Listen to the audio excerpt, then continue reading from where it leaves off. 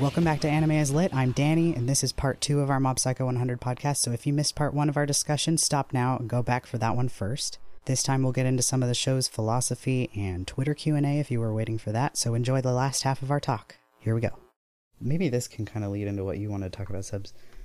I think one of the main things we didn't touch on as much that is more a part of season 1, at least explicitly, is that theme of specialness. Yeah, I think I touched on this earlier, but I guess we'll reiterate it, that this idea of everyone is not special, which is a mouthful for me to say, that it's just that no one is special insofar as they should be sort of placed above anyone else in a hierarchy. Like I think that's it, right? Is that the show is saying that while everyone is unique, like everyone in another very deep and true sense is actually equal again, and that they all have this full and deep humanity that deserves dignity and deserves full recognition on our part, whether or not they have the psychic powers. And Mob, in some ways, from the very beginning, kind of is led to feel that through like what he's taught by Reagan. Like Reagan is actually a really great advocate for this idea, and then he really, I think, of his own choice and volition, like really grasps onto it as like a truth about the world, and fights for that, and really lives that out in a really radical sort of way that I think, like, I understand where people are coming from, and you guys are coming from when you talk about the show maybe being a little bit naive when it comes to its morality. But I think I kind of see it differently. I sort of see it as actually really radical in some of its seemingly simple solutions, but actually, like, again, just really extreme and really setting out a difficult way to live, a way that can be quite hard at times. It certainly is a difficult way to live. You're right about that part. Yeah. I think it takes a lot of what I don't know, but it certainly takes a lot of effort to live the way that I think the show is saying is the right way to live, or just like a good way to live, I guess. It's a pretty deep compassion, I think. It's some incredibly deep compassion, and I don't necessarily, I don't think that the whole, like, the specialness related stuff in the show is necessarily what is particularly naive about it. I think that's actually I love the anti-hierarchical. I agree with you that that's a pretty radical thing, especially when you think about the fact that one is Japanese and lives in Japan, one of the most hierarchical and ordered societies in the world. Like, it is extremely radical to be, like, you know, against, you know, like a stratified society, for whatever reason, you know, be it, you know, for actual societal and political reasons, or because you have psychic powers. Like, it's, you know, it's all, you know, in service of the same message. But yeah, I don't know, like, far be it from and I don't even go ahead. Oh, I was just saying, and I don't even, you know, now that I'm thinking about it, I don't even know if the idea of the show is that we're all meant to be like Mob, or that he's just sort of like the idealized sort of version of what a good human life is, morally speaking. I think in terms of specialness, I like looking at the lyrics from the first OP where it says, if everyone is not special, maybe you can be what you want to be. It's more like, if you realize that you don't have to become better than other people or like stand out in order to be like them, maybe you can just be yourself and like be happy not being special. It's like more, that's how you find like the good things in life and like happiness, rather than like, is that morally right to be like unique? Yeah, like being yourself rather than like some sort of achievement. And like, once you stop concerning yourself with deriving happiness from like your, I guess, sort of domination of others, you can focus on trying to find happiness within yourself. Like how Reagan is just the like like picture of mediocrity. Yeah. But he's at his happiest when he's just being like extremely himself, and instead of like trying to be better than other people or get more recognition. And I think there's, gosh, I have an idea of what I want to say. I hope it makes sense. Going to try to phrase this half-baked, maybe, idea. That, like Reigen is, I think, sort of exists between two extremes presented in the show. Like, we have, Mob, innocent for a large part of the show, who is compassionate, radically empathetic, totally giving of himself. Like, selfless to a fault. Yes. And we have, like, the rest of the adults who are, like, wanting to, like, use up everyone else completely for their own benefit. Like, they totally objectify everyone, and, like, all people are tools, people are things to, like, sort of achieve. They're means to achieve the ends that I, the adult bad person, want to achieve. But Reigen is kind of between those two, and I think there's a really cool part in season 1 at the end where he uses what he knows about kind of hierarchy and how people are obsessed with that and how people want to use each other to get ahead. He uses that, the appeal of that, to push other people toward a better way of living. But like the way he gets the claw kids out of the organization by saying things like, if you want to make it big, you have to do it the right way. Like, or you'll never make it big if you die here, like in this fucking pit with these losers. Like, he's like telling them a lie to like push them towards what is ultimately the truth, right? Like, because they don't want to hear the truth, that sometimes people are just not in a position where they want to hear it. They're not ready for it, or they're not listening. And so, he uses what appeals to them and their way of living, again, to get them out of harm's way and to set them hopefully on a good path to a brighter future. And so it shows that he like cares about them. And like, that character is so unique as an anti-hero because he lives between those two spaces. Like, he's not innocent like Mob. He is experience, right? He's lost that, but he also has not lost respect for the humanity in others. He likes helping people. He cares about other people genuinely and their futures. Despite, being this flawed guy who also still, wants to make a living and does it by conning other people. He may be helping them. Like, he may be actually sending away most of the people that he works with happier. But, he's, again, not really dealing in the truth. So he's just such a fascinating guy. I think so, too. One thing I thought about in our rewatch today was, like, when Reigen confronts Suzuki and they have kind of a comparison moment where, like, you realize that both of them use people, like, primarily. Like, Reigen is a con man, and he does con people for his living. Like, he even also Suzuki is like, so you too trick people. He's like, that's your deal. So and like, it's true if you think, like, as much as we're like, but like, he really likes Mob, so it's fine. Like, he does use Mob the whole time. He's using him like for his job, and like, he's kind of conning Mob the whole time too. And like, well, that's a question for you. Do you think it is use if the other person willingly is choosing it? Yes, that's too simple of a question, I think, because like, I mean, Serizawa also chose to be used in a very like manipulated situation, and then realized he wrong. chose poorly. I think Mob told him, right, he chose poorly, but did Mob choose poorly? That's a good question. I don't.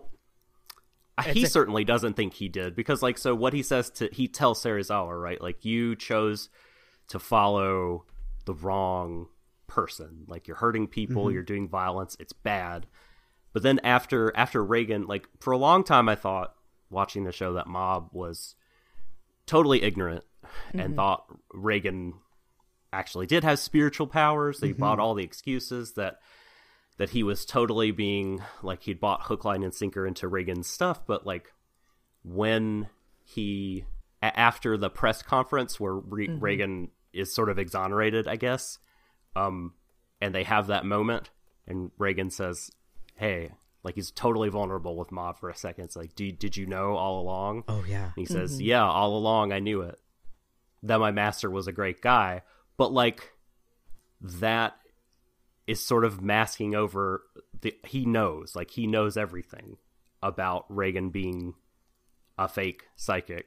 And he still chose to stay with him because of, like, all the good things he did for Mob. But also, Mob would leave if Reagan did bad things to other people. Yes. Yeah. I think that is the difference. There even the episode before that one, Mob has a moment where he's like, he even says, I can't remember if he says it to his face, but he goes like, I'm starting to think that all the things you say aren't necessarily true. Yep. He does say it to his Yeah. face. Yeah. And like, yeah, it was like that episode, like Reagan treated him very poorly and he did leave. And it Oh, he sure did. Yeah. Yeah. Because, like, well, for one thing, Reagan has been kind of slowly teaching him to think for himself in a way, even though he's still being conned. Yeah. Like, but he's been teaching him to, like, make his own decisions to, like, serve himself in a healthy way.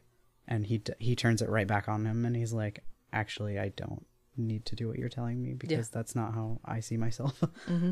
And yeah, I think that is the clear difference between him and Serizawa, where Serizawa gives up all of his think it thinking also- power. Reagan taught him too well. It's like, oh no, you actually are becoming self-reliant. Yeah. Yeah. No. I think Oh, but you still want to hang out because we're actually friends. Sorry, Mark. Go ahead. no, it's fine. I think it also gets into like later on, I think it also gets into part of the reason that Mob keeps coming around is because he senses a vulnerability in Reagan without him there. I think he likes and respects Reagan enough to know that when he's calling Mob for a job, Reagan, being a fucking idiot, can get himself into a situation that if Mob wasn't there, he could get seriously hurt. Now, that never happens because that's just like the nature of Reagan's character is that his luck is just So the lucky. most comical, like fucking reverse incredible. Mr. Magoo I've ever seen in my entire life. Like, just the most stupidly lucky character on earth. But also, yeah, I think Mob does know, especially once the acknowledgement's been made that Mob has known, I think there's the implication that Mob has known for at least quite some time, if not the entire time, that Reagan didn't have powers. That, yeah, there is that knowledge that, like, oh God, like if I'm not there to bail Master out of this one, then he could get seriously hurt, and then that's going to be on me because I've agreed to do this. But going off of what you were saying, Subs, about like, are you being used if you agree to it? I would ask, what exactly do people think they're agreeing to? Because I think, I think what people that walk into Reagan's office think they're agreeing to is definitely different than what's actually going on, obviously. Oh yeah, I was only talking about Mob. Yeah, well, in that's the other thing case. too, is that I think what Mob agreed to is definitely different than what ended up happening, right? Like, but that's the other thing is like, then you have to start thinking about like, how much is a child that young? How young Mob was when he started hanging out with Reagan. Like, how capable is a child like that of giving consent? Morally and ethically and within the bounds of the law. It's like different everywhere, but I mean, like, but I think we could probably all agree that, like, yeah, what Mob probably thought he was agreeing to at the time is not at all what he got, but he stuck around because he he was growing and learning lessons from Reigen, and then eventually, yeah, he started realizing like, oh shit, if I stop showing up, Reigen is gonna get like seriously hurt or in trouble or whatever other thing. Because yeah, it's like I like that role reversal of like eventually Mob starts being the responsible one in the situation. Yeah, totally. Yeah, I think by the time the show starts, Mob understands. Like, I think he gets it. I don't think he's being suckered in any way. So I think like, and he's free to leave whenever, as we see, like he can just walk out at any point. So I think like, I think I would question whether or not throughout the show's run, like it's necessarily fair to say like he's being used. I mean, if he's being used, I mean, I don't know. I think the show might even be saying something about like the way that we interact with each other on a really regular basis most of the time is just to use each other. I do think that there are moments where within the show where Reigen does take advantage of Mob's goodwill, but I don't think that characterizes the entire nature of their relationship. Yeah. But there are definitely moments where Reigen on screen uses Mob, but it's how much of that is just part of the relationship they have is pretty variable, and yeah, well, I mean, and he's like when he calls him all the time, eventually like Mob will put his foot down, right? Like, yeah, stop this mess. But like that, clearly that's like, I feel like that's all relationships. I don't think there's anything special about the way Reigen oversteps the bounds there. Like, I think a lot of people want to characterize a relationship as a sort of child abuse situation, and I just think it's not that. I think it's a pretty sort of more of a universal kind of relationship.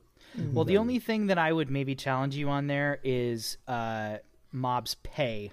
I was just thinking that. Labor. Always characterized as really dismal, and I definitely don't really think that Mob Psycho as a show really ever takes a stance on like capitalism and like workers' rights and like that sort of thing. But like, well, if it's anti-hierarchy, I think you could you could tie definitely that together. Yeah, you could certainly make an argument, but like it's really only ever used as like sort of a sprinkle on top of like the massive cake of Mob and Reigen's relationship. It's never made like a problem.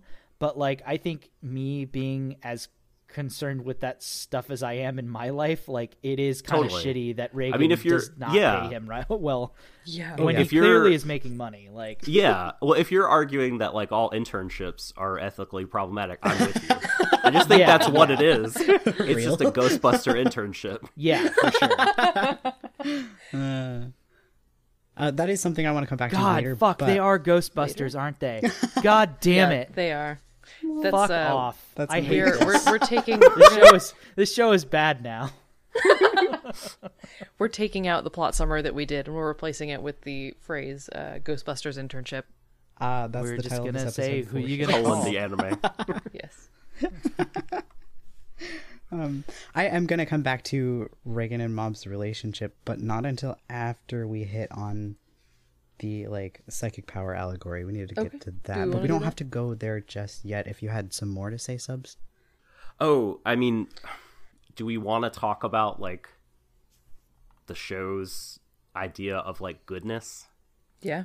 Because I think we're kind of there. We're talking about like, we're kind of talking about like, is Reigen a good person or not?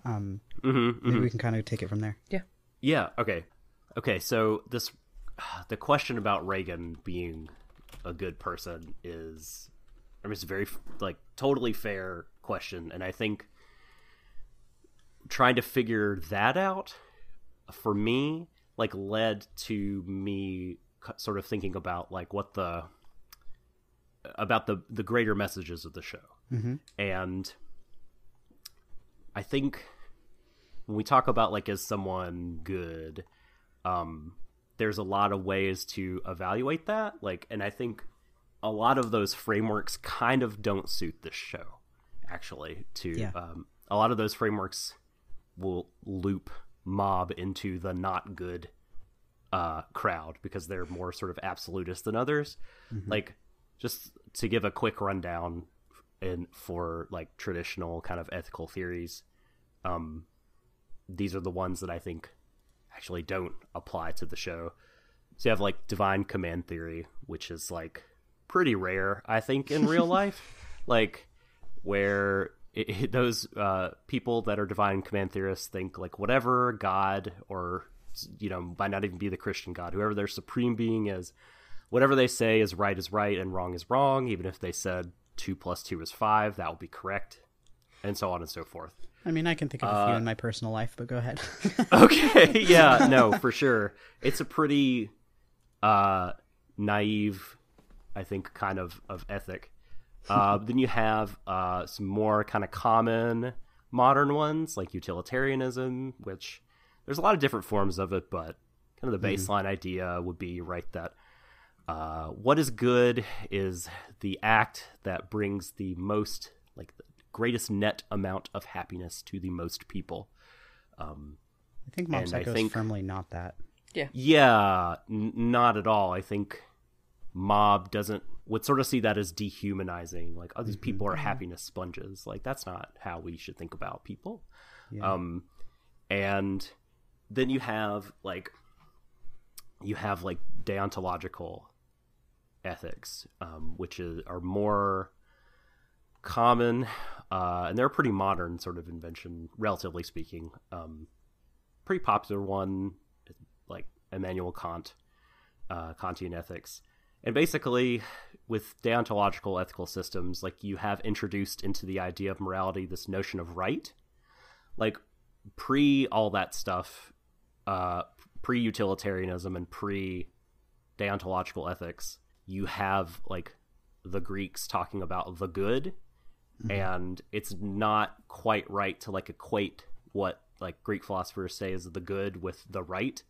Like, the good is kind of the spectrum thing, right? And the idea is to like cultivate human flourishing, and the good, again, is just a sort of moral spectrum that our actions exist on and are striving to.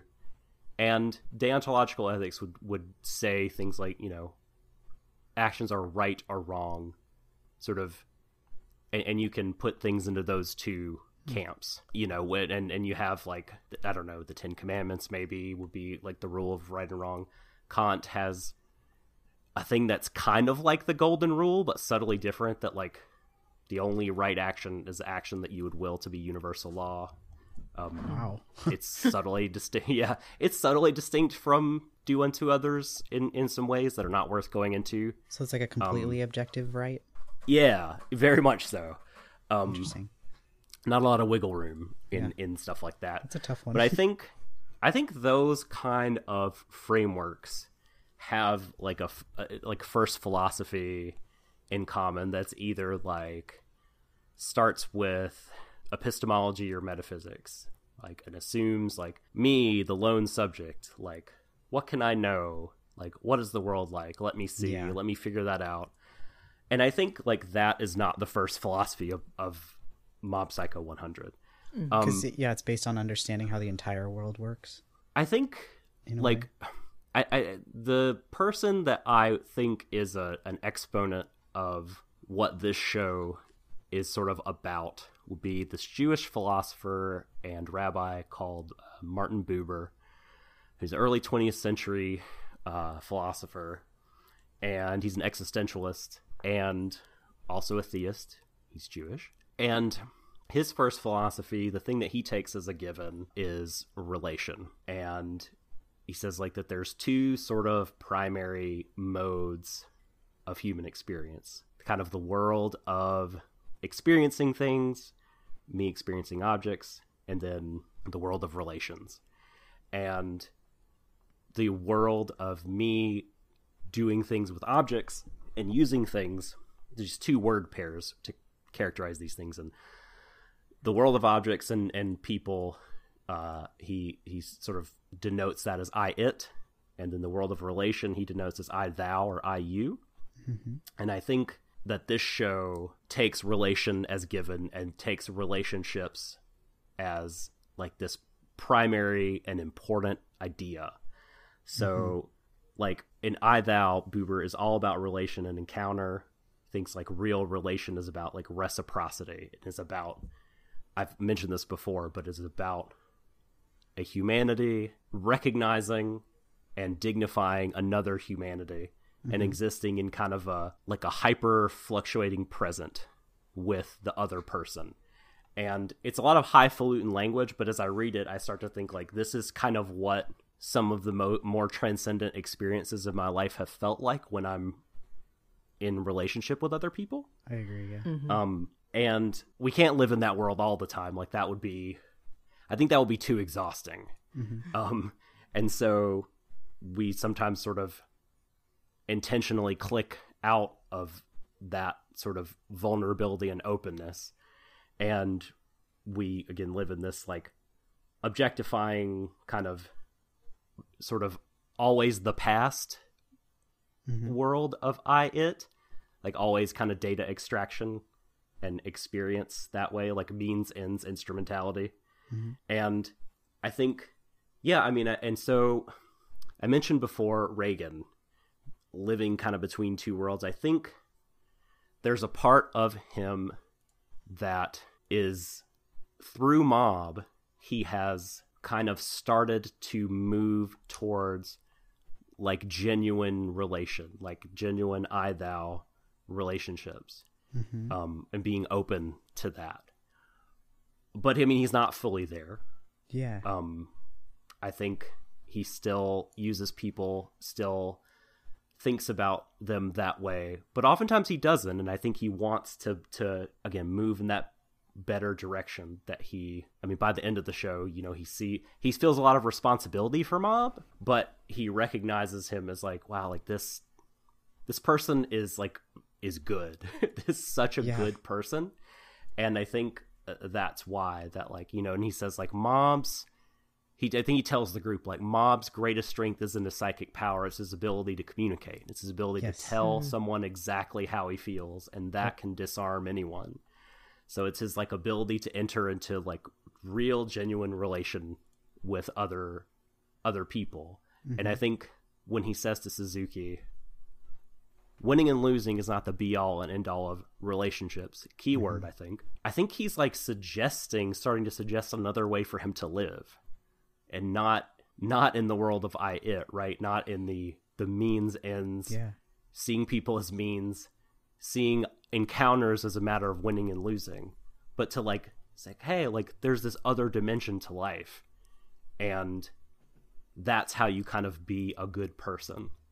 And so this is what I think, like, after giving it a lot of thought, what the sort of core doesn't sound very much like an ethic. It sounds sort of like a metaphysic, but I think it's hard to like separate these things sometimes. This is what I think, like this is what I think, like the kind of moral, the morality of the show, and why I think, like, I use the words like radical about it, because like after reading I Thou, it's a thing, like it changed me. And it's a thing I'm trying to apply in my life, but it's really hard to do. And I think, this is this suggestion of the show, like that this is a good way to live. This is the right thing to do, is bold. And this is what I think it's doing. And so is Reagan good? Like, I think he's like gesturing towards it. And I think like we kind of all are Reagan in that way. None of us are Mob.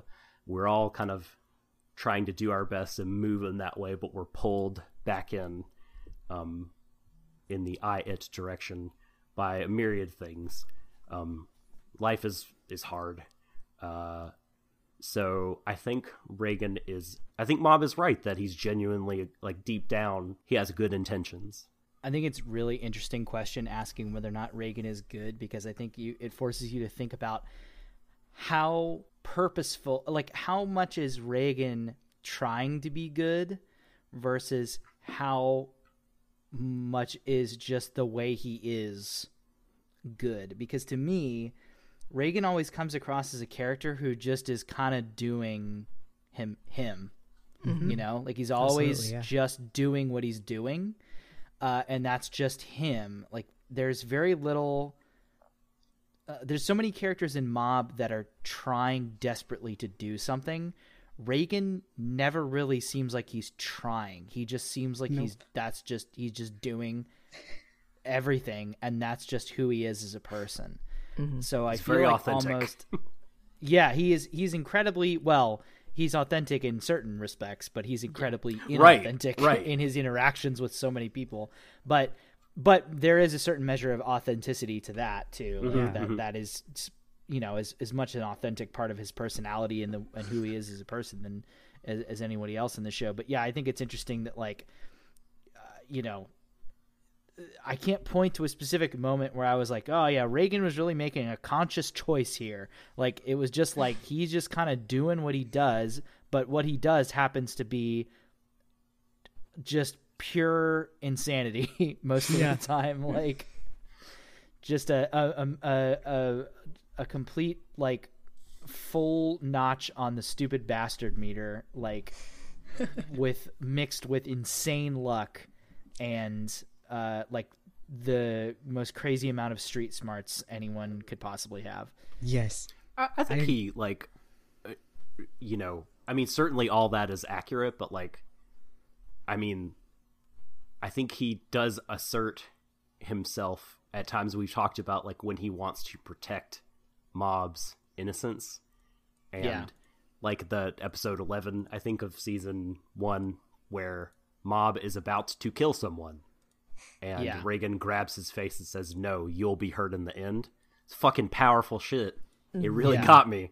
And then he gets cut, seemingly in the back. And you can argue, I guess, that the next episode negates the gravity of that moment, but you can't kill Reagan. That'd be terrible.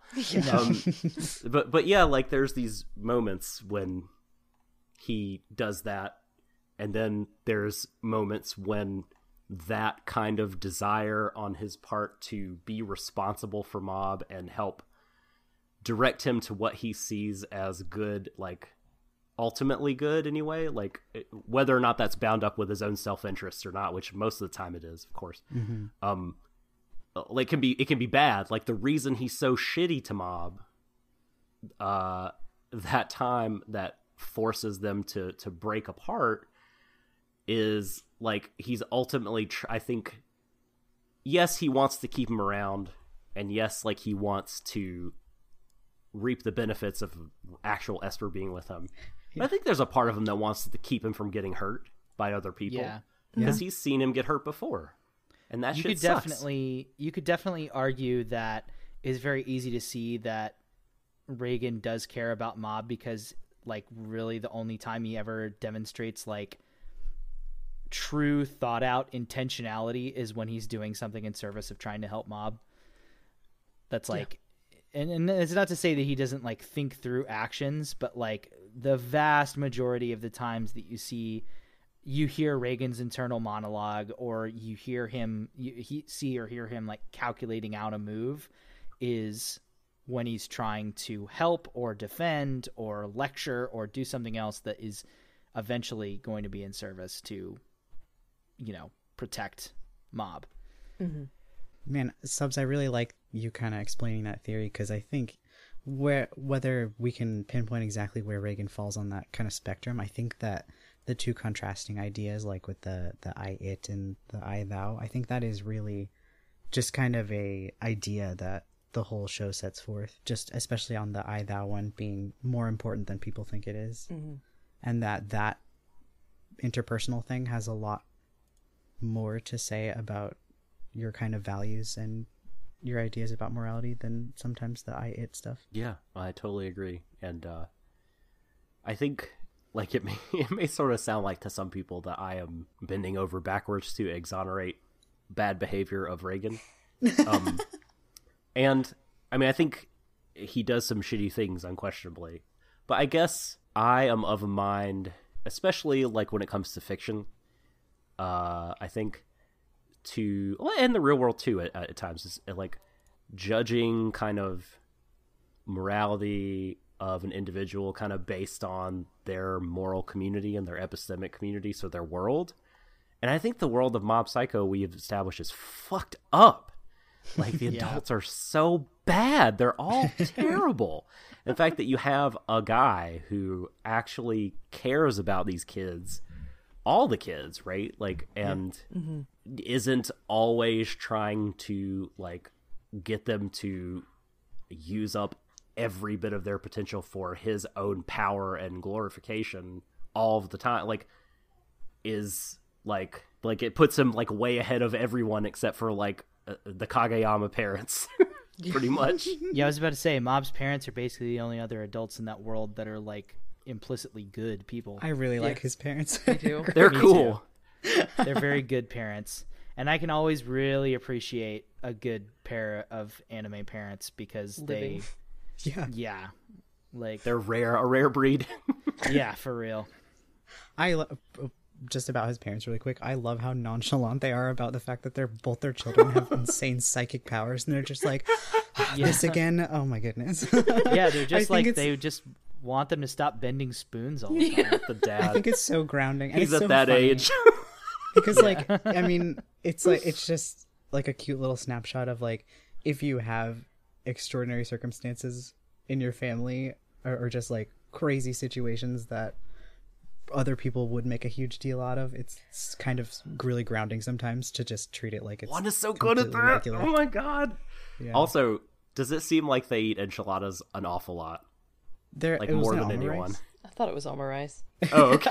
Yeah, no. Anime enchiladas. Oh shit! Is this the new God. calling onigiri donuts? This is It just looked like enchiladas with red sauce. so calling it that from now on. Yeah. Oh, That's really fucking funny. Someone revealing notify cultural 4 kids. ignorance. It's what I do. I love it. It's like the same colors scheme, I think. I could Nothing see in that show is the right shape. It's all That blobby. is true.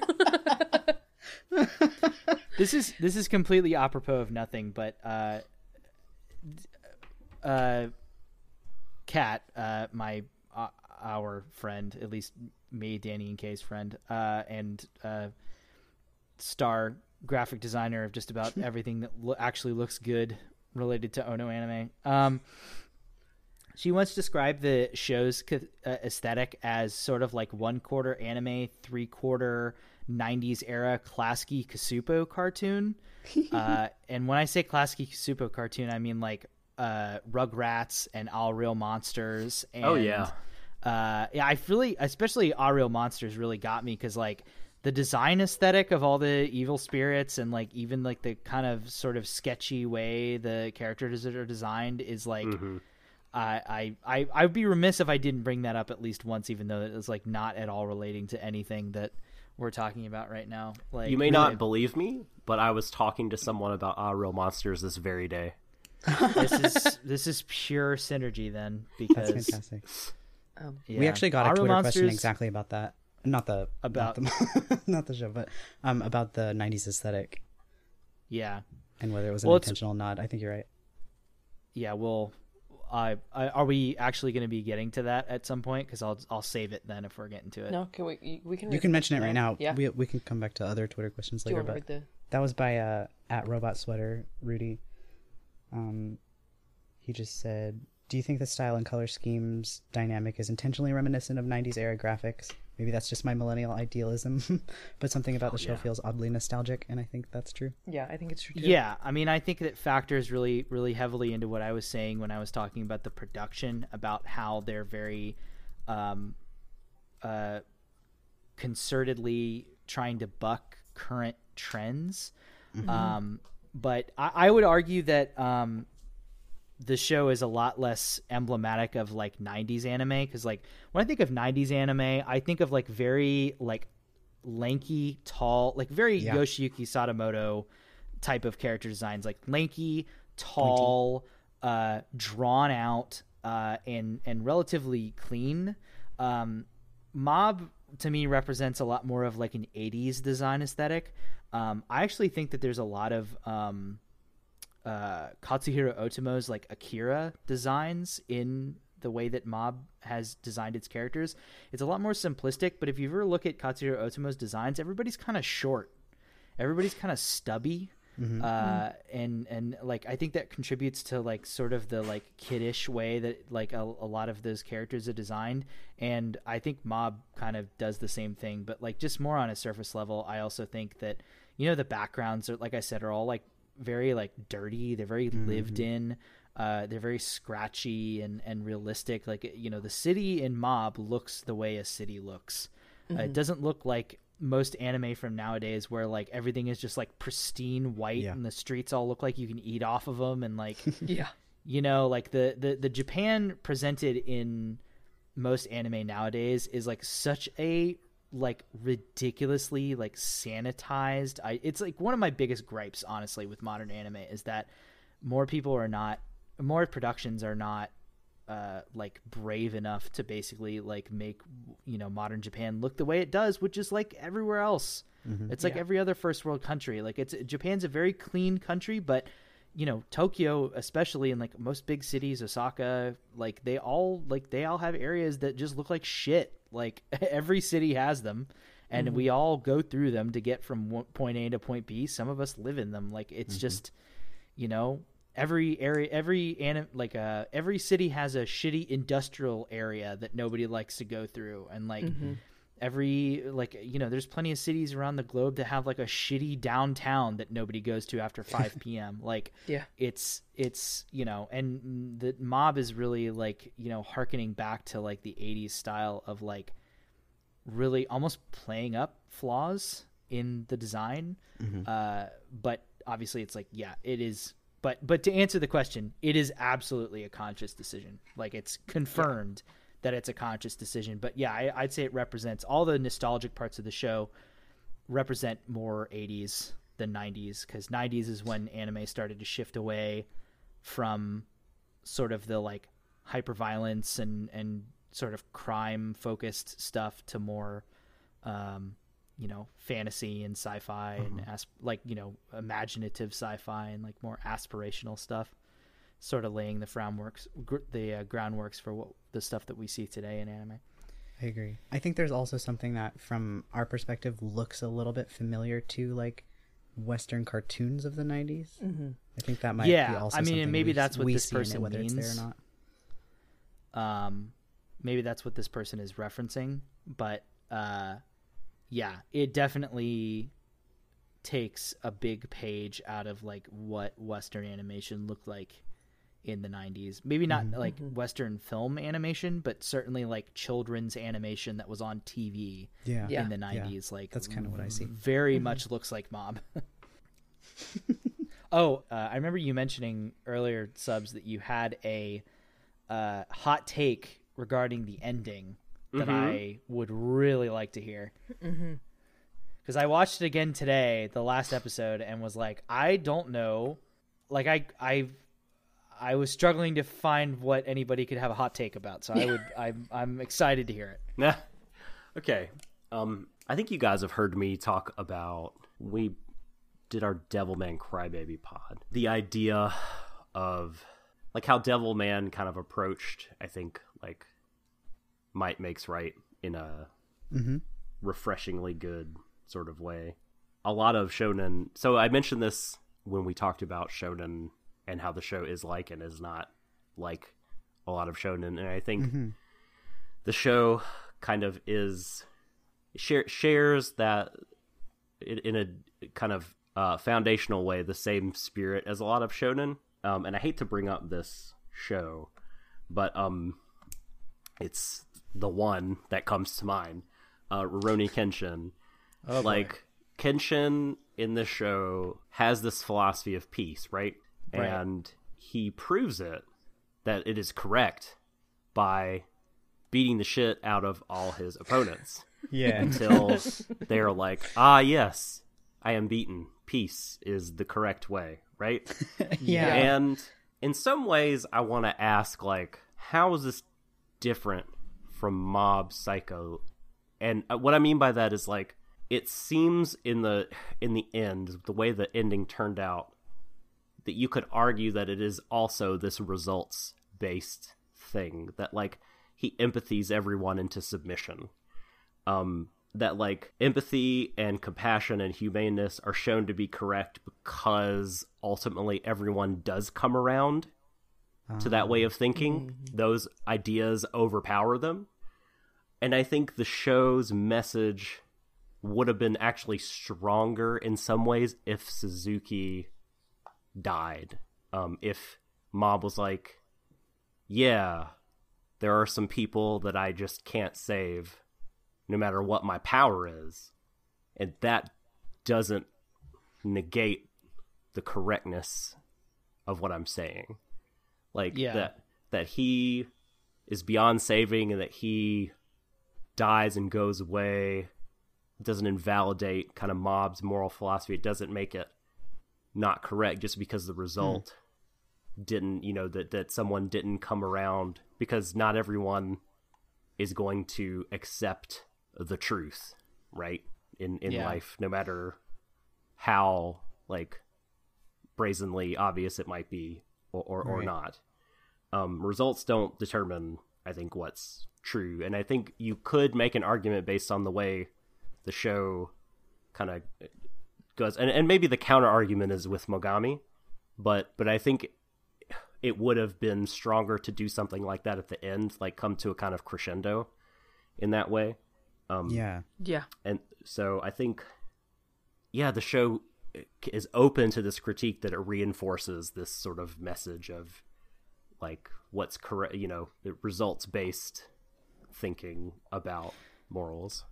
Let me ask you this: do you think it would have, his death would have served what you're saying more if Mob had killed him, or do you think that it would have been more similar to what we got, which is, Mob essentially realizes that he's powerless to convince this man or empathize him into submission, as you said, and essentially waits with him there, and instead of him surviving the explosion miraculously, he dies and Mob survives? Which of those two options do you think would serve your point more? Well, because to me, the whole reason I bring this up is because to me, the ending where Mob kills him is a hell of a lot more of a different thing to deal with now than Mob basically giving up and then him dying. Not necessarily directly due to Mob's, intervention. I think it would have. I think both are interesting. I have actually not thought about this at all, but like just kind of off the top of the dome, I think in some ways the radicalness of what the show, at least in my reading of it, is asking of people would have been served if everything happened as it did, except for Mob and Suzuki die. So yeah. Well, yeah, and that's the other thing is like the end of season 2 is not the end of the manga. Is that really? Oh, I thought it was over. Is there more? I don't know. I always assumed that there was more manga, but I don't know. It seems like it, because when somebody comes to take Suzuki away and they're like, oh yeah, another one. Yeah, like, yeah. Who Like are they? Oh wow, that? that's a great point. That's a character that shows Yeah. up actually earlier. He's a Esper that works for the underdeveloped. military or the government Yeah. or something like that. Okay. there are He's one of and like that's, like- two underdeveloped characters.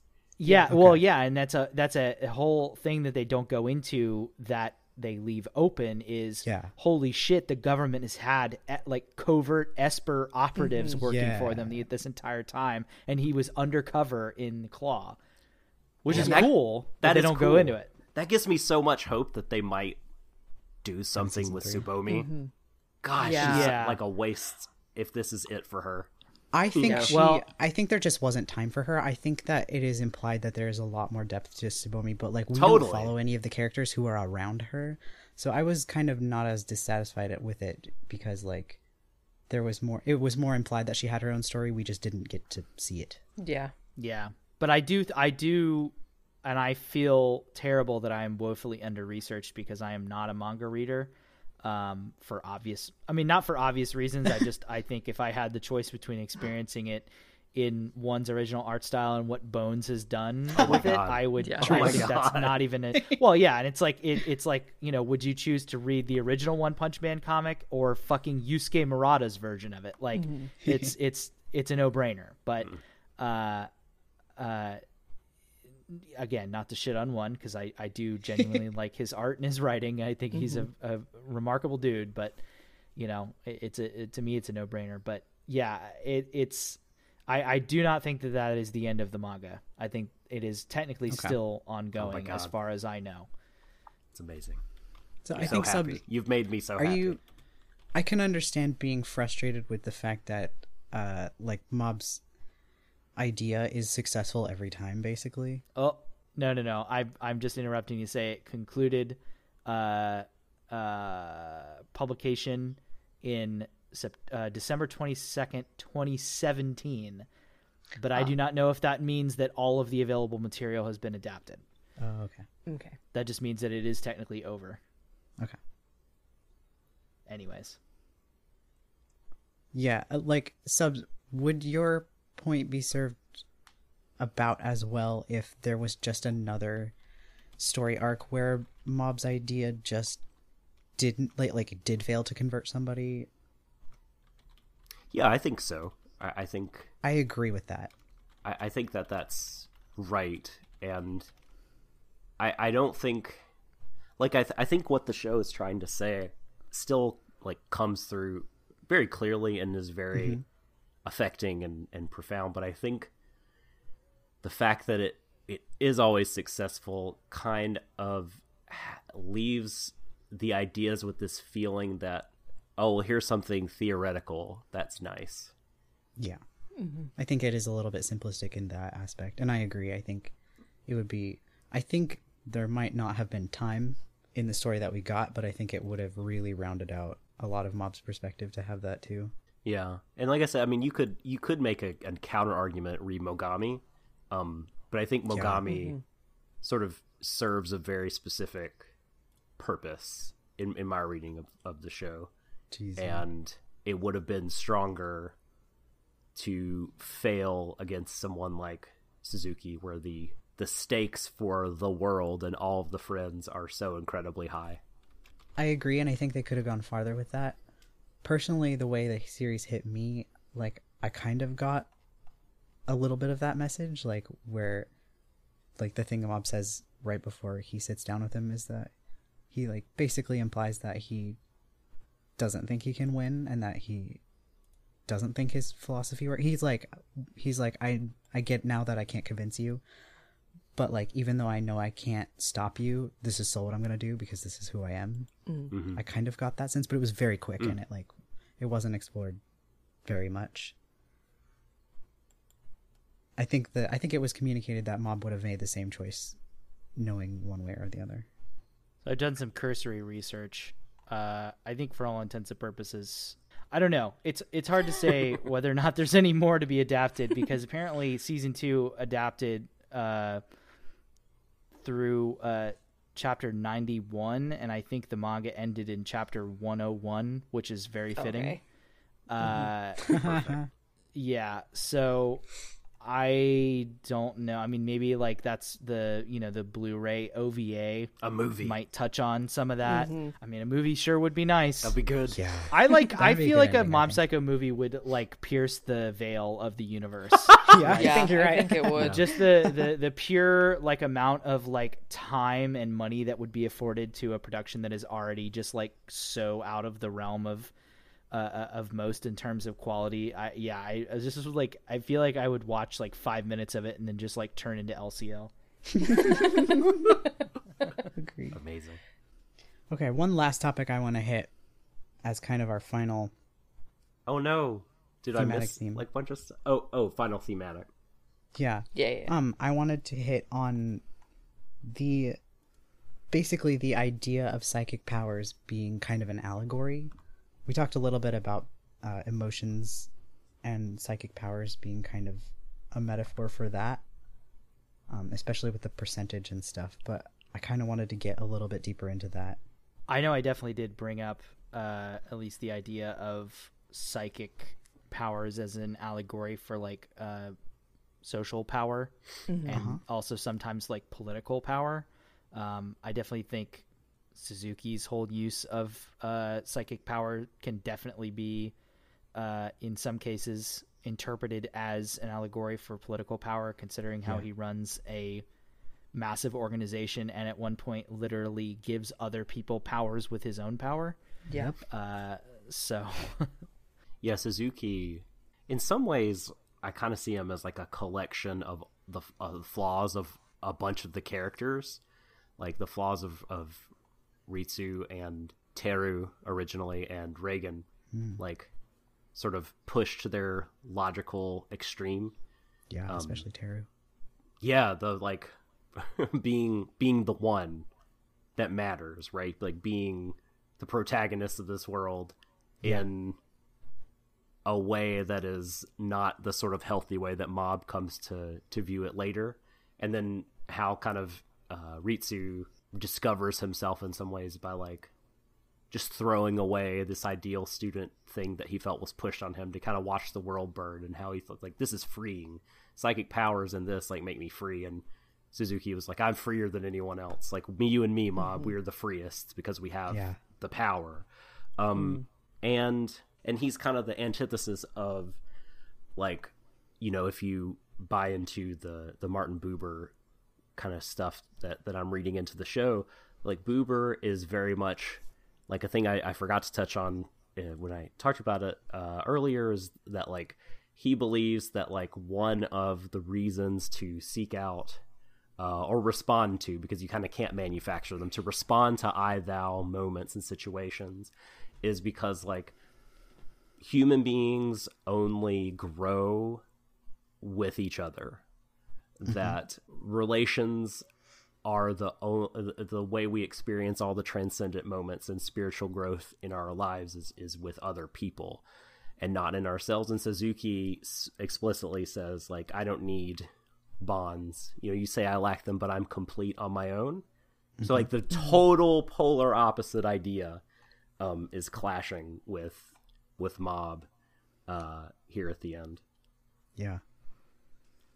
It really kind of also embodies the like protagonist of my own life thing, because I think he literally at one point says like, if I'm essentially like, you know, his entire philosophy is the purest form of might makes right, in the sense that if I'm wrong, why has nobody been able to challenge me yet? Yeah.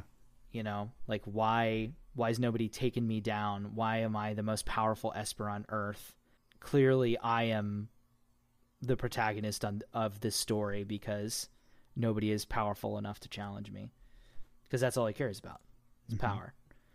I know that doesn't factor necessarily super much into what psychic power is an allegory for, but right, sorry. You know, That's You okay. just got me To kind tangenting about Suzuki.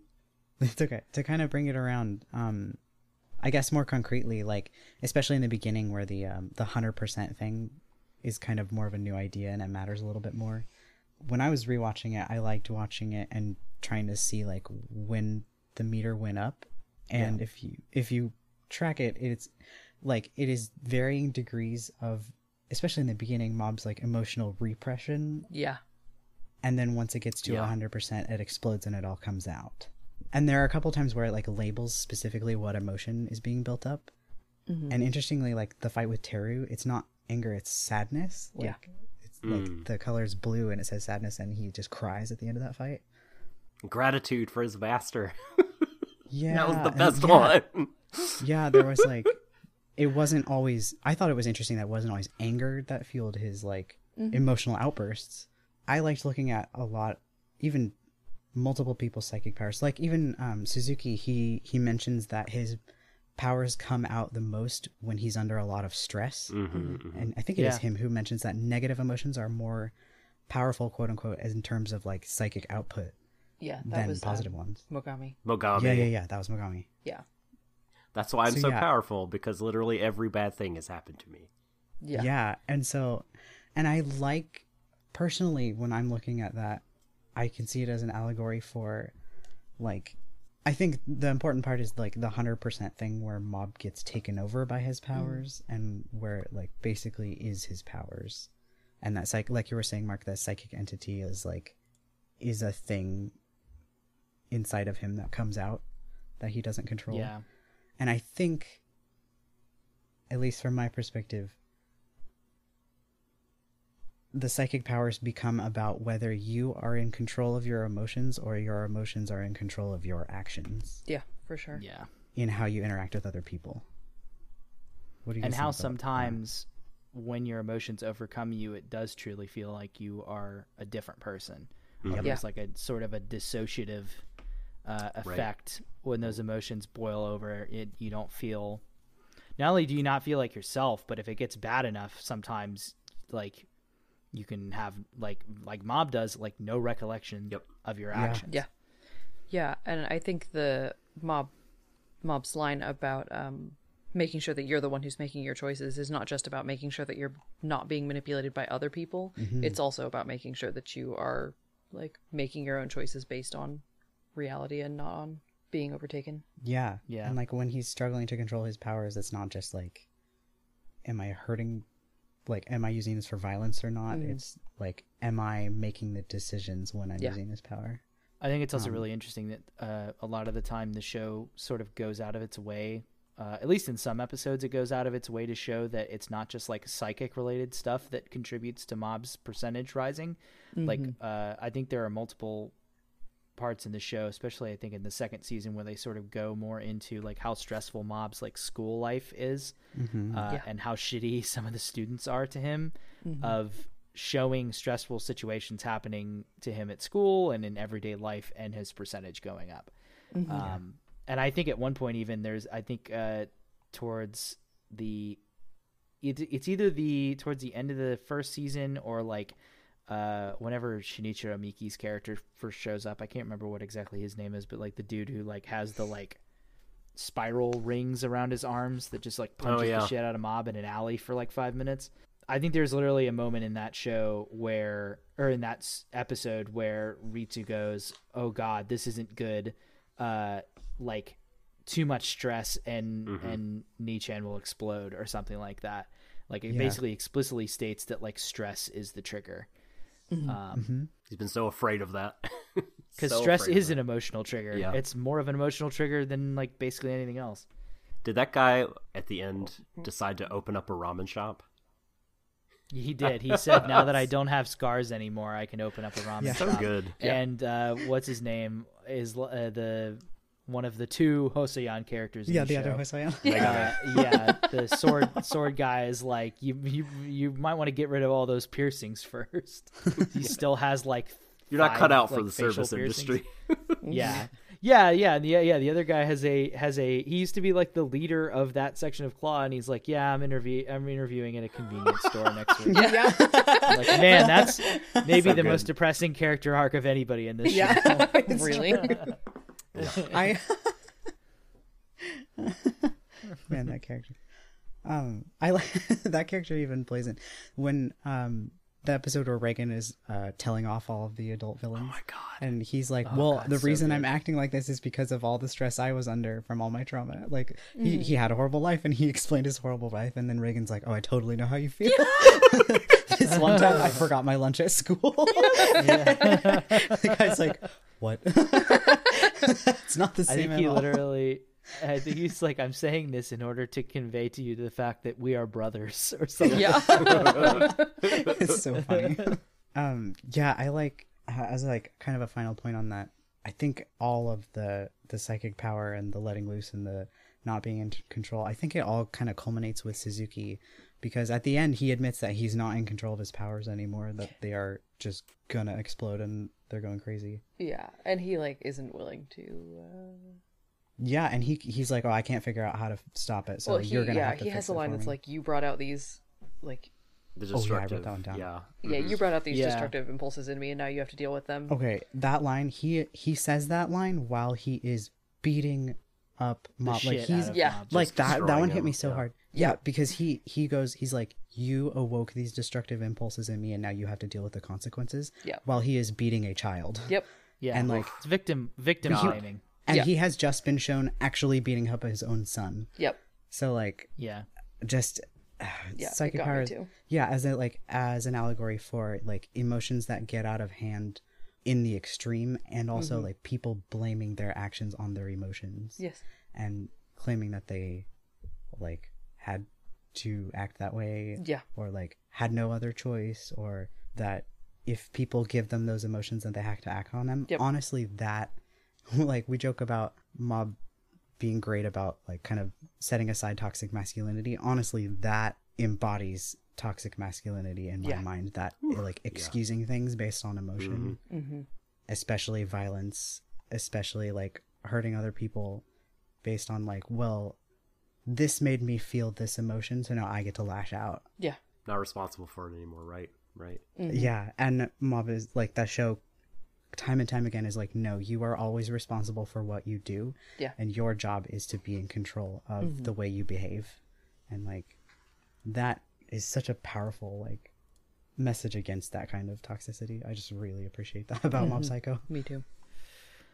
well, and it's a very thin line, right? Like, it's especially when you have that type of power that could very easily be used to against other people. Like, it's very easy to make excuses, and maybe that sort of factors into like, you know, the show's notion of like what a good person is. It's like maybe the you know, a good person in this world is the type of person that can resist those urges to make an excuse that would maybe make their life easier but would hurt others in the process. Yes, Oh yeah. absolutely. Oh yeah. I mean, I think Yeah. I think the show actually goes farther than that, and maybe somewhat unquestionably, and says like the ideally good person like is willing to be harmed in order to help other people, which is never a thing I would tell anyone else is right or that they should do that. But Mob is very much willing to suffer to show other people the better path, right? To help Yeah. them. Yeah, I think Yeah, it does. and I'll you know, a lot of people tell him not to do that in the show Yeah. too. Yeah. But it's, I guess you really would have to like dig into like who exactly is telling him that.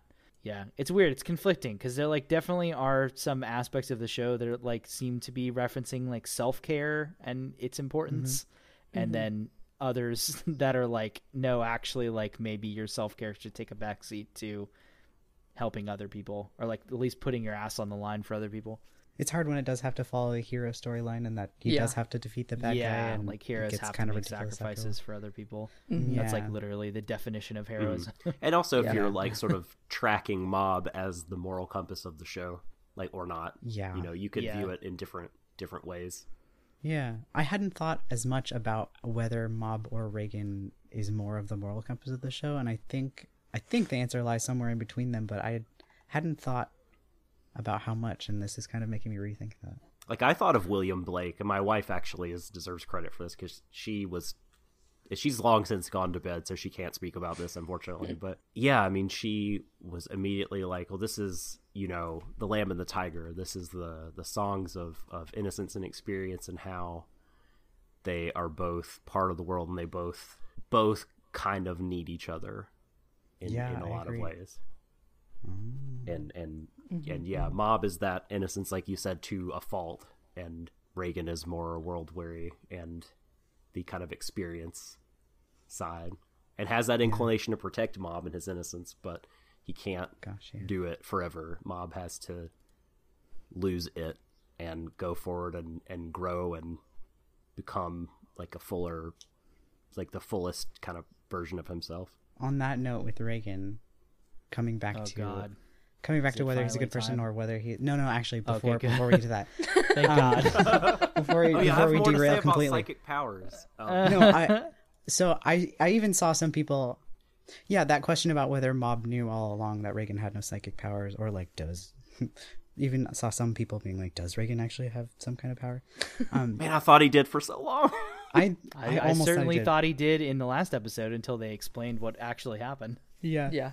I think like, because initially Reagan just makes that throwaway promise to become his master, and and he says like, I'll teach you how to use your psychic powers. Right. But like, if you think about it, like, he doesn't have powers, and he did lie about that, but like, he did teach Mob how to use his powers in a way. Yeah. And like, he is actually his master because like, he teaches Mob how to regulate his emotions in some situations, and that is equivalent to learning how to regulate his psychic powers in a way. So like, in a way, he kind of does teach Mob how to use his powers. He gave him his first kind of set of really basic moral principles regarding psychic powers. Yeah. You know? And he does continue, like, there's an episode we never mentioned that where like, it's kind of brief and it's mostly for a gag, but Mob gets like tricked into a scam with that vase. Yeah. And That- Reagan comes and rescues him, and he like cons his way out of the con. Yeah. Did you did you experience that as like a gag? Because like that one, I felt like intensely about it. Like, Really? I don't know. I had some feelings about it too. like, I mean, just seeing adults prey on a kid like that, Yeah. like it fucking got me in my Wait. core. Like it really hurt me. I'm sorry. Are we talking about the thing with the vase? Yeah. Yeah. The Yeah. art Okay, dealers. good. I'm really glad that you brought this up because this is a perfect illustration of how most of the time when like it's weird how Reagan never really consciously switches his morality when he's dealing like person to person, except obviously for Mob. But he's a con man, and we're never in the show, I don't think, really taught to root for him when he's like conning explicitly. Yeah. Which is funny because the entire way that everybody gets out of that situation, the ones that we're rooting for, is Reagan comes in and cons the shit out of two con men. Yeah. And I thought it was really funny because like I never once in probably any other part of that show rooted for Reagan to like succeed with a con, except for that moment when two shittier con men showed up. And then I was like, yeah, all right. Like I was like, as soon as he showed up, because I completely forgot about that scene and I forgot how it resolved. And as soon as he showed up, I was like, oh, these people are fucked. I cannot wait to see how badly they get like messed up out of this. Yeah. Yeah. Use your powers for good. Yeah, I think it was interesting essentially. because he just de-escalated the situation. Like, he brought it back to neutral where Mob could just leave. Yeah. And like, he didn't actually take anything from those guys. He was just like, no, this isn't happening. No, Yeah. So I think Told them that's he was just going to kind of sue how them. yeah. That's just kind of how Reagan uses his tactics.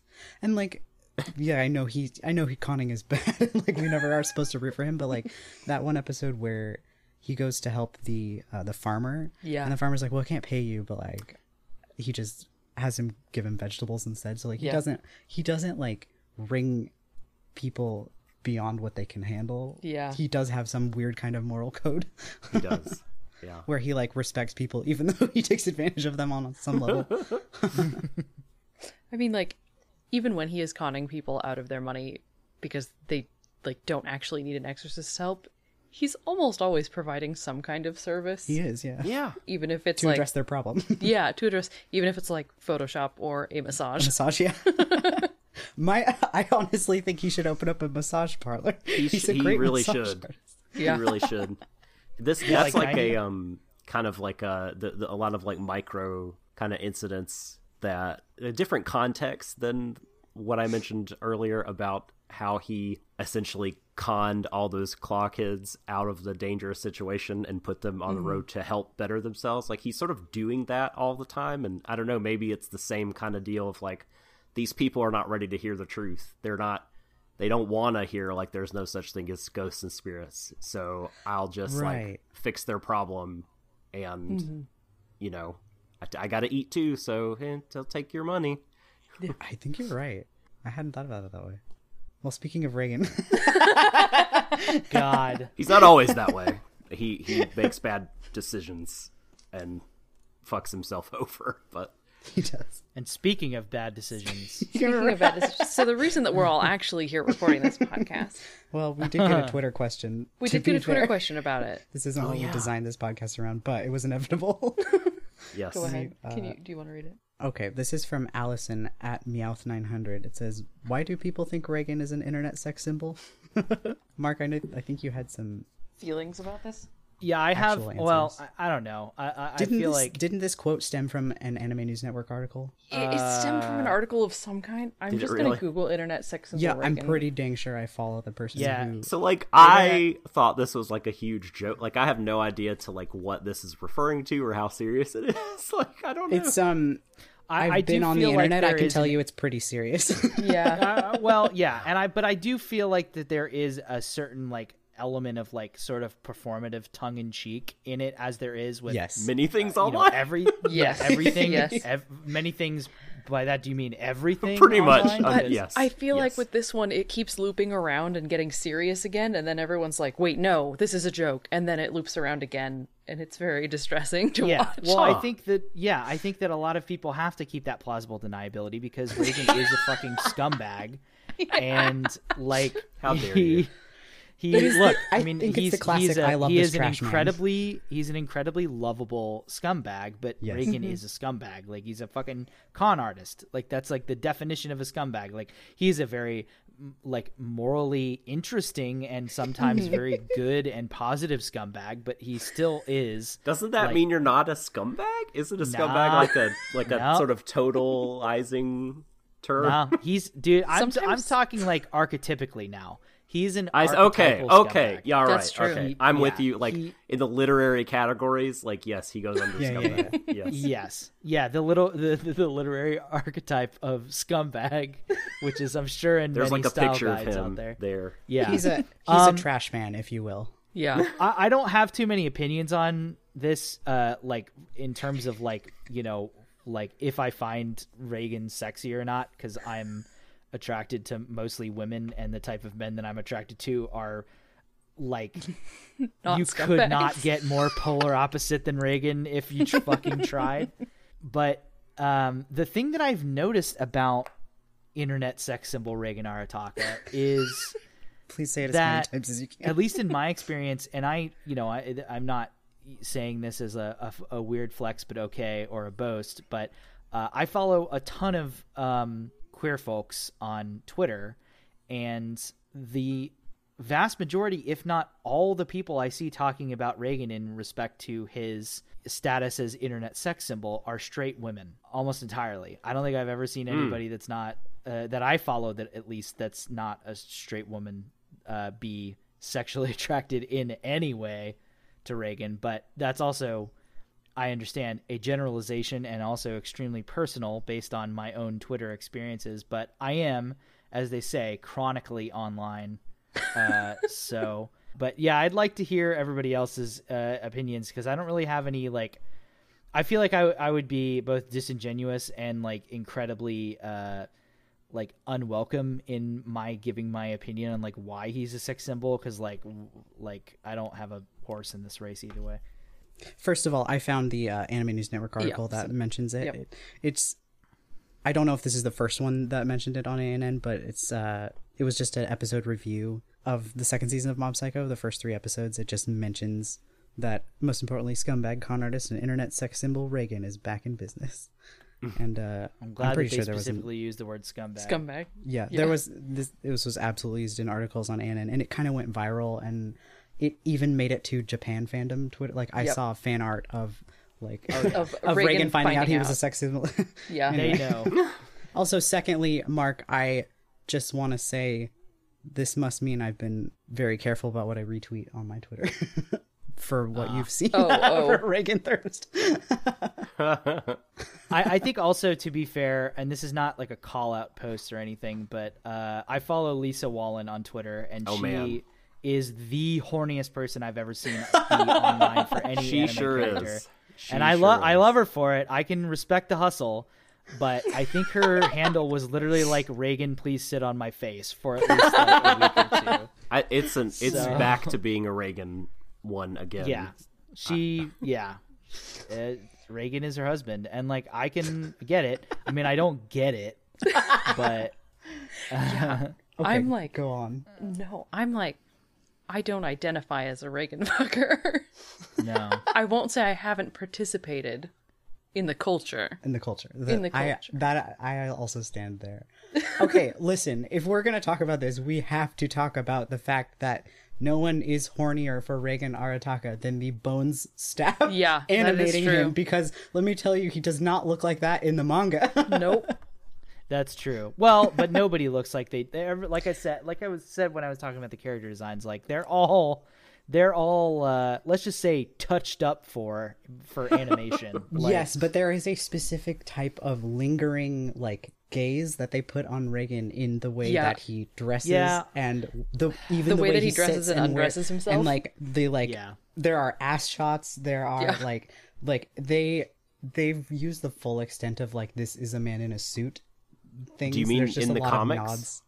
No, I mean in the anime. Like in the anime, yeah. I don't know if this fact does not come across if you are not a person who is actually attracted to men, but like it's like, you know how you No, see fan I service absolutely characters. see what you're talking about. Okay, what did cool, you cool, say? cool. There's a certain like horny dad energy Yes. that Yeah. For he sure. exudes with the there is. I could definitely see like if you have a suit fetish, you would be just fucking Niagara Falls over Reigen. Like, It is definitely a I nod can in get that direction. part. It's like, why you can't convince me that he dresses this nice. Meh. But like he But like does that's somehow. the thing is like he still looks like a greasy idiot most of the Yeah. time. Like That I is, like, he actually takes away from the suit he's wearing. yeah, like the suit. Yeah, the suit is like the set dressing on the just again scumbag. Like Yeah. he's, you know, I don't know. Yeah, it's an interesting thing to dissect because this is I usually can see it. Like I usually can understand it. I can see it objectively. This one just.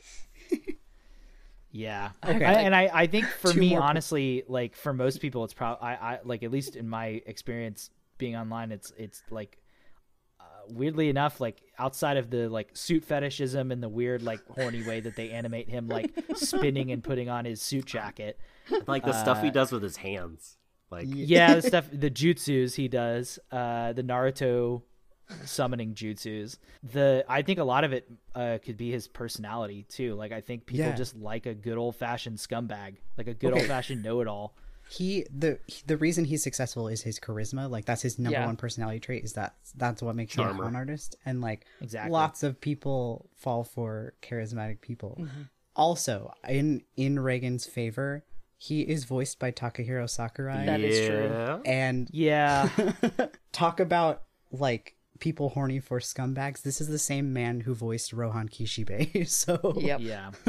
He voices a lot of hot dudes. yes, But it's weird because this is Yes, also the son. man that brought a level of humanity and pathos to Rohan Kishibe that maybe that character has never seen before and maybe never will see since.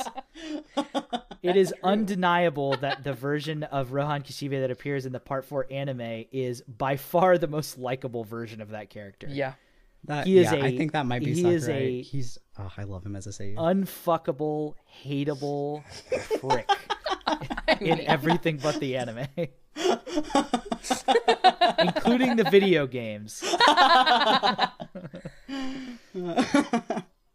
Yeah, there is. Yeah, the Takahiro Sakurai factor should not be like that's like X in this equation. Yeah. It like, really is. It honestly is.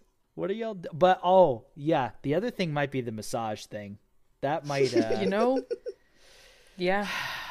Yeah, like yeah. You know what? Also, this is like maybe digging too far into it, but it's interesting that you say that it is a lot of straight women who are horny, or like at least women who love men who are horny for Reigen, because I can kind of see that in terms of like not that he's not masculine, but it's like he's like safe. Yeah. Yeah. He's an Yeah. unthreatening Yeah. character. Yep. It's a really good He's point. an unthreatening character with charisma, which is rare. Like Yeah. he'll charm the pants off you, but you'll want it to happen. Essentially, Yeah, and also you'll like feel he- safe with it happening, and you know that like boundaries still exist. Yeah, and he's like an okay dude at heart, and also if it came down to it, you could totally fight him. Yeah. That's true. Yeah, but I do think just in my experience, because like it is like not to overgeneralize, but it is a type online that I've seen, and like he is a very devastating combination of a couple things. He's a guy in a suit who is animated really well in a suit. He's very good with his hands because the whole massage thing. He's strong but not too strong. Yeah. He whips ass multiple times in the series, but not so much so that he's like a fighter. And he's just like he's attractive enough without seeming inaccessible, and he's good with his hands, and he's capable, and he's charismatic. Like that is a devastating. We forgot the very most important thing, and that is morosexuals. Yeah, that's true. You're Cannot right. discount all that of them. too. This is the real. We've hit on That's it. the This real is it. answer. Yeah. That we got the nugget of gold now. He's also like an underdog, which Yeah. I think is important because he's always feels like they're about to go broke, and Yeah. despite the fact that what he's doing are con jobs, like you kind of root for him because him and And Mob he's are good with attached. kids. Yeah, there Yeah. you go. That's true. That's a Also- huge one. Oh no. What? We've just found so many good points in his favor now. Also, like, I think some mean, people I'm just into find him. Yeah, I some think, people granted, just I find think him- most of these are not him trying to do this. I think No. he stumbled across all of these by accident. Again, moron. Yeah, and like Yeah. lots of people find him very relatable because like sometimes you are just like a burger eating mess.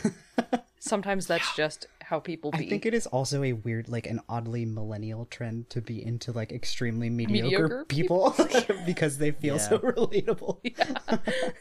Well, this Okay, is like I- actually And like unthreatening. super. I feel targeted. Super. Well, yeah, like this is. Reagan. I for it. again will just say like I do get it. Because You're valid subs. I think I'm sorry, we he's- should have let you speak first. That's okay.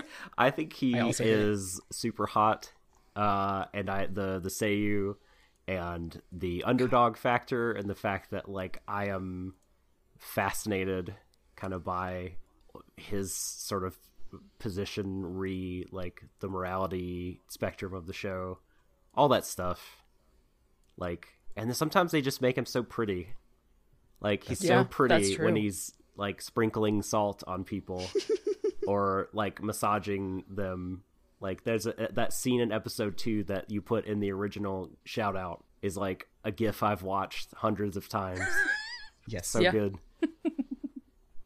I'd say I agree for the most part, but I also kind of look at him and he's to me the epitome of like, I get it, but like, oh sweetheart, you could do so much better. I'm always It's like, either that him or that was- Griffith. It's my choices. Oh Christ! Another character who has been voiced by Takahiro Sakurai. Yes. Yeah, Really? Jesus, I don't want to think about that. I think the Sakurai factor is, like, one of the highest strong. that people don't pay enough attention to, personally. Yeah, I mean, that would be your take. Yeah, you're right. Well, just since we broached the topic, I mean, I'll save the stuff I guess that we didn't get to touch on. Like, I think like the Mogami stuff, I think is so fucking Oh, God, raw you're right. We didn't and get to that. fantastic, and we should in an ideal world treat it thoroughly. But just the psychic power stuff, like just 2 quick other points. Like I think that there's like so many ways you can read it, and I think the great thing about that is that none of them, I don't feel like any of these readings are mutually exclusive. Like you can kind of think that at one point in the show this sort of allegory is more emphasized and this other one is de-emphasized, and then that sort of will change fluidly throughout the show. Like I think related one, but I think distinct from what you said about emotions, that I took away from it is that psychic powers are this kind of expression of your identity, like very holistic, unrepressed identity that young people are discovering and also creating for themselves. And I think like if you see it that way, I think it can be really powerful, because Mob in the beginning in season 1, he feels like he can't and shouldn't fully be himself. He should not let all of this stuff out completely because of all these different reasons, right? Like Tsubomi embarrasses him and says like, your powers are weird. Reagan is very much like, don't do it, it's going to hurt other people, don't hurt, like really plays that up. Like you have Ritsu who's just resentful of him for it, and he knows Ritsu is so kind of afraid of who he is. But like it's so great because he like learns, like as the show goes on, like he realizes that being fully himself and like embracing his unique identity, it can like touch other people's lives. Like with Emmy in the first episode, that moment where he puts together her manuscript again is really magical, and then he realizes that doing that could save people. Like he's able to save Suzuki, he's able to save the young girl that Mogami possessed, I forget her name. And those are things that I think that he was not, like he didn't believe in the first season. He was very repressive about his powers. And so if you kind of see them as personal identity and self-expression, and you can read them into like Ritsu and Mogami as well. Like Ritsu awakens to himself as he allows himself to express these really negative emotions and really inhabit them. Like he'd gotten tired of himself. He'd gotten tired of, again, the super ideal honor student role that he felt like he'd been given. And so he really awakens to his psychic powers because he throws that away. And eventually, like, he goes on to reveal, like, he wasn't even jealous of Mob's power, that he wanted to, like, authentically devote himself to something completely. Yeah, I think that could be an interesting way that you could read the show at times. And then you could also, like, this final point I think you could apply to, in a general sense, to a lot of the show. Like, you could read psychic powers as, like, you know, we see a lot of young people that have psychic powers.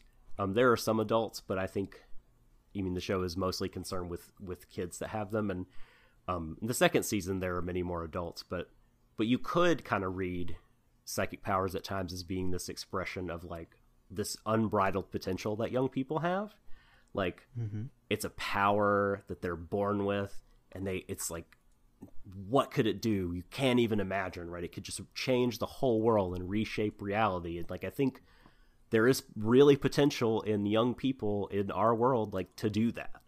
But like, kids also are fragile. They're also vulnerable. They also get tricked by like cults, like Dimple's cult, get pulled into places like Claw by like these, and all their energy is unfortunately like misdirected, right? Like, to these shitty ends that old people already in power, like wanting to keep themselves in power, have. Especially in season 1, I think you could maybe see, like, this is what psychic powers kind of are in a sense. And yeah, I think that there's, like, again, a lot of like non sort of mutually exclusive ways you can look at them, and I think it's really neat. Yeah, when I started outlining this pod, I had some specific meanings in mind for what I was going to have us talk about, for what specific things represent. But then the more I tried to put it together, the more I was like, it's not just one thing. Yeah. It's a lot of things.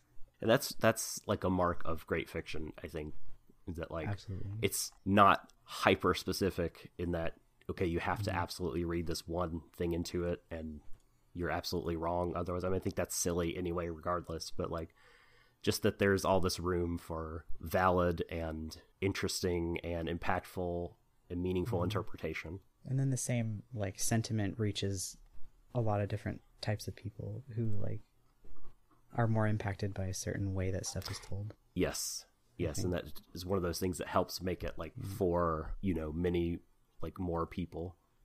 Kind of like the storytelling style, how it's, like, so visually awesome to watch, but also like a great story, so that people who are more impacted by either of those can still, like, really be, like, really feel the message of the anime. There's so many things. You're right about us not even getting to Mogami stuff.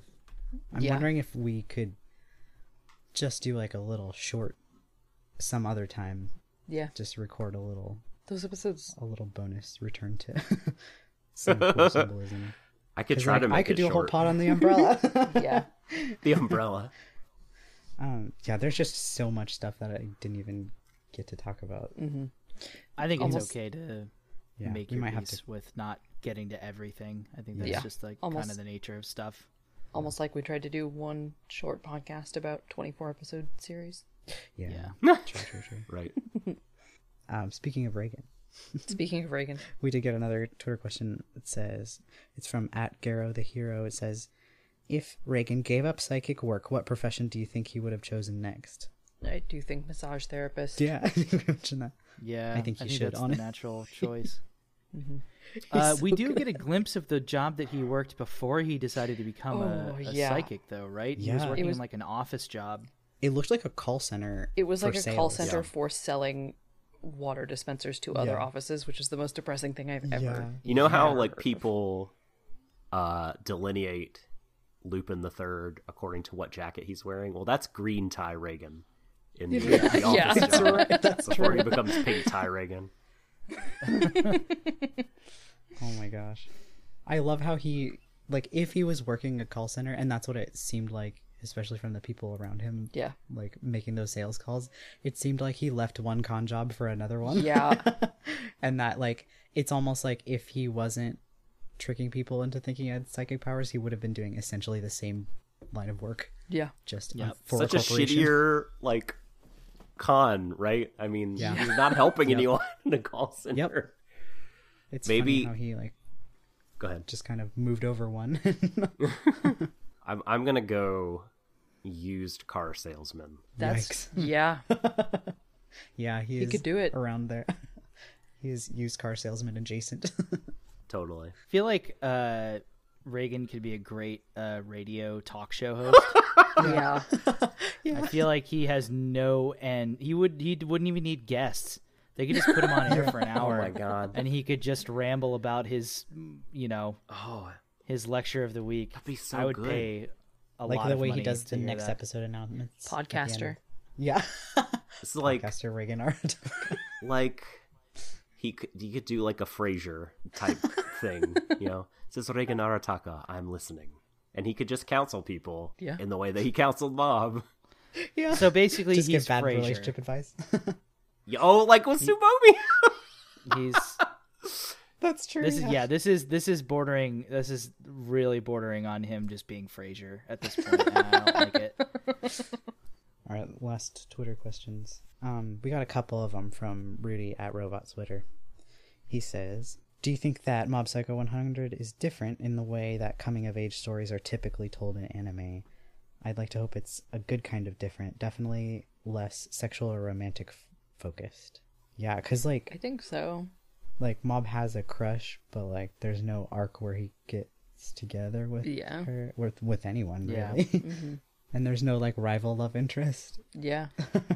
I also think Mob's age is young enough to where you have plausible deniability about like he probably hasn't gone through puberty yet. Yeah. Or Yeah. at least is like just on the verge of it. Mm-hmm. Depending on where he is in middle school, I was always under the impression that he was like maybe fairly early on in his Yeah. middle school career when the show started. Second year, I think. Yeah, that makes sense. The worst one. So yeah, Yuck. yeah, absolutely. I don't know. What do y'all think? I don't know if I'm necessarily equipped to answer this question. I think that there are a lot of different kinds of coming of age stories in anime. It's tough for me to be like, you know, oh, this is totally different or this is totally the same. Because, Maybe as far as school life ones. yeah, because there's like ones that I think people consider archetypical, but you have like Mitsu Adachi ones that are incredible and really different and are romantic, but also very good. I don't know. I mean, it's like we said, it's, you know, if you want to stick with like the shonen demographic, it has like a lot more depth than a lot of shonen battle stories that try to do come of age do. This is a hard one for me because I think there's like so many different kinds of these stories in different for Yeah, I different agree. demos. That is kind of hard to say, but I think there is a like for a show with a young shonen protagonist, there is kind of a lot less of a need to focus on romantic storylines, really, for anyone. Like, Yeah. there really is no arc for anyone. Like, not even Reagan at all. It is kind of refreshing. It's just like they are just busy doing other things. I always feel like coming of age is maybe not even necessarily like I think maybe like one of the only anime I've ever seen that I feel like really truly deals with coming of age in the sense that like we in the West are used to it as Fooly Cooly. Yeah. Because I think like good coming show. of age stories, it's weird because I feel like coming of age stories in the West are like, whenever I think of a coming of age story, I always think of like the stuff that like I think a lot of shows over here like to make fun of. It was like Baba O'Reilly playing in the background as like the 30-year-old version of the narrator is narrating his young life, a la the Wonder Years. And like encompassing like all parts of childhood, because it's almost always like a long movie or like a long running TV show or something. Whereas I feel like anime is usually a little bit more granular than that. Like I can't remember, like there's not a whole lot of anime out there that I've seen that really truly tackle stuff like puberty without like couching it, like even Fully Cooley, it like definitely deals with puberty, but it couches it in like such a ridiculous level of metaphor that like I certainly, having gone through puberty while I was watching that show, did not realize that it was about puberty until I was much older.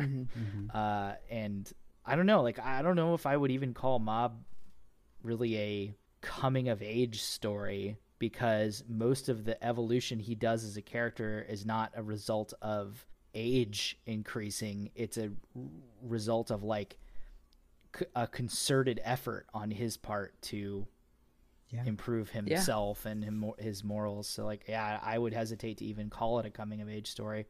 And he's like, he's not done being a child at the end of it. Yeah, for sure. But I also like, you know, just to factor into my original point, like, yeah, I think anime is like usually pretty granular when it comes to what we would consider like a coming of age story. Like, you know, you take something like Toradora, which like I think could be, some people could consider a coming of age story, although probably like in the latter half, like it's, you know, it's almost entirely a romantic comedy-ish type thing. Or Fruits Basket would be another example of you know, there's elements of coming of age in that story, but certainly most of it has happened before the show started. But you know, it's like, you know, there's a million and one different examples I could point to, but like, you know, I don't feel like coming of age is necessarily like a great label for Mob. He does grow up in some like key ways. He does. I think. I don't know if coming of age is the reason why he grows up. It is kind of a little bit genre dodging that way, though. Yeah, like I feel like the growing up that happens is like manual growing up as opposed to automatic growing up. We got 2 more small ones. So, here's a good one. Which character would you like to see more of? Is there an underrated side character you think deserves more screen time? Serizawa. Onigawara. Oh, I think, Mark, you're right. We should get more of him. But I'm with Kay. I would also take an really Onigawara like spinoff. I want to see like another a few slice of life episodes of Reagan's office with Serizawa and everybody. Just there is a Reagan spinoff. Oh, that's right. Oh, yeah. Is it after there's a season Reagan. 2 or is it between the seasons? Well, okay, so there's the Reagan OVA, which is technically just a creative way for them to recap season 1 to get people on board season 2 with some new footage. But there is a Reagan, like full-on Reagan spin-off manga that I don't know anything about other than the fact that it exists. Thus spake Reagan Arcata. Exactly. Yeah. Oh my god. Wow. So I definitely would love to see more Reagan. Can't get enough of Reagan. He's great. Definitely an underrated side character. Yeah, I mean, why do would say people so. hate him?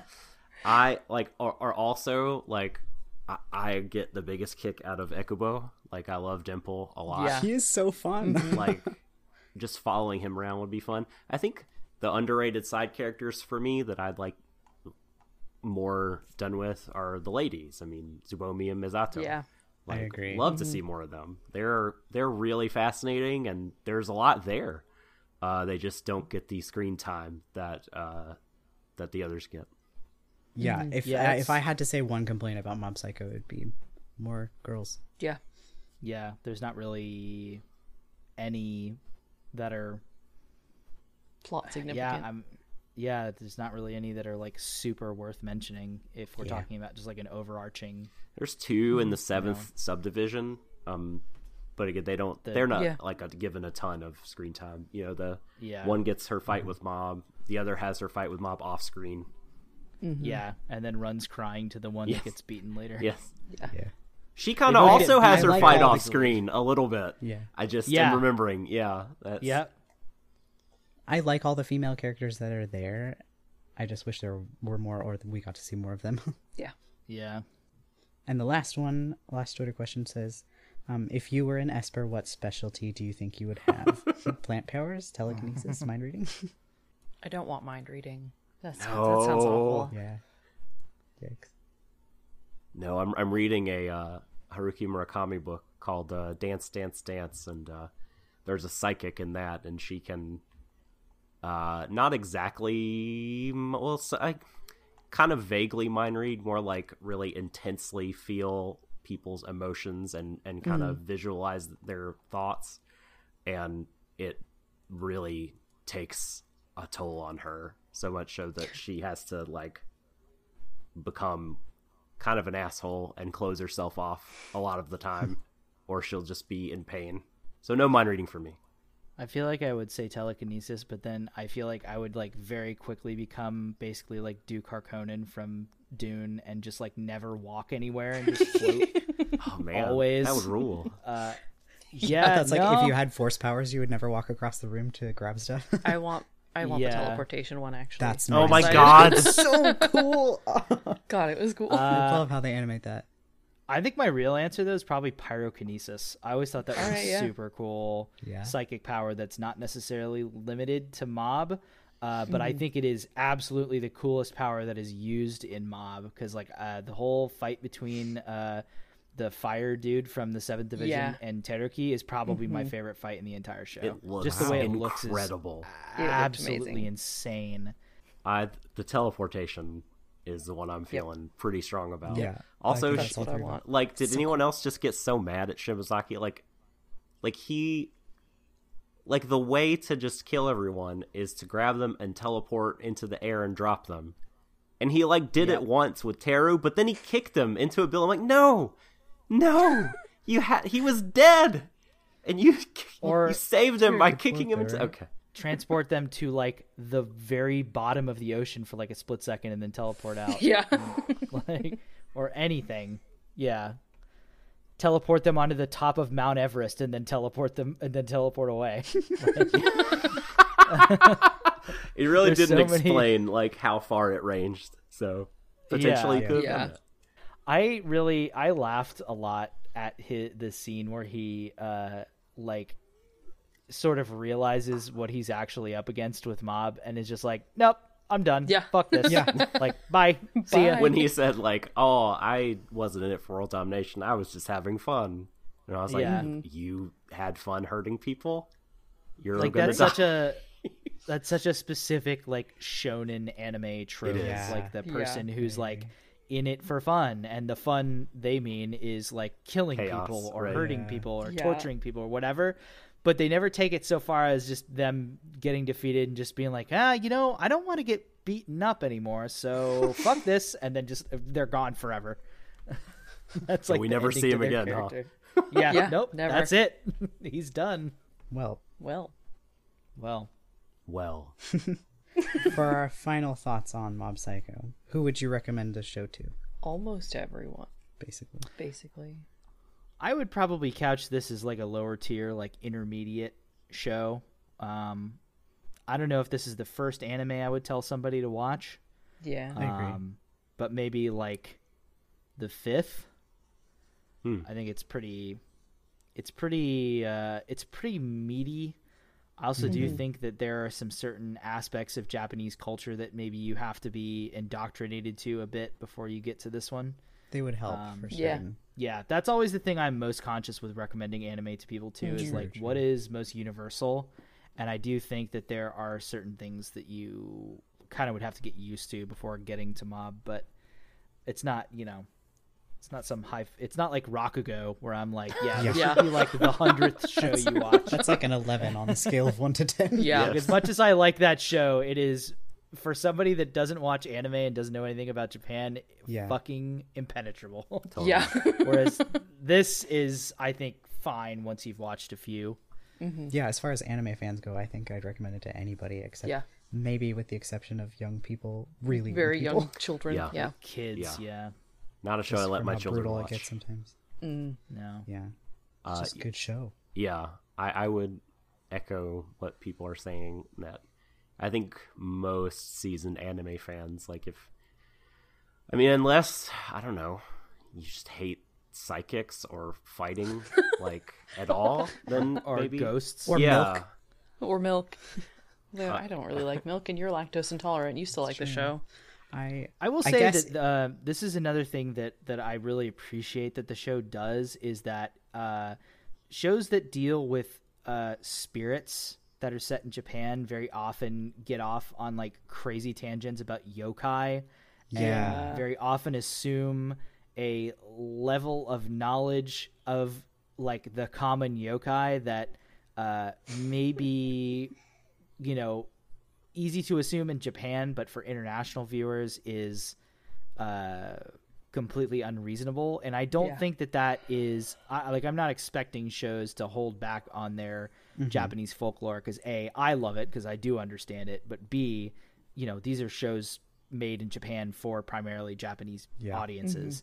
But I do really appreciate that, like, the only thing they ever deal with in Mob is quote unquote evil spirits, which it is still like a fundamentally, I think, Japanese like understanding of like spirits and ghosts, because like a lot of the ones that they fight in that show are like very specific, you know, like specifically lifted from Japanese folklore and like Shinto and all that.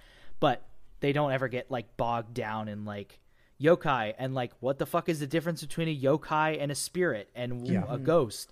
And like that's like the thing that, like, you know, yokai sit in this weird middle ground between monsters and ghosts and spirits and like elementals. Yes. That is so hard to parse if it's not explained in a very specific way, that I'm really glad they never got into until literally the last 5 minutes of the last episode of the first season, where they hunt the Tsuchinoko.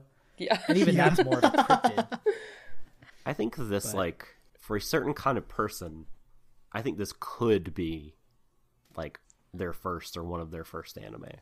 Like, It could be. if you like watch a lot of Netflix animations, I just don't like. and I read honestly a lot, like. I think wouldn't. you could get into. I it. wouldn't do it only because I'm like, it's gonna be mostly downhill from here, my dude. Yeah. Let them enjoy having something Like, good to sorry. look forward to.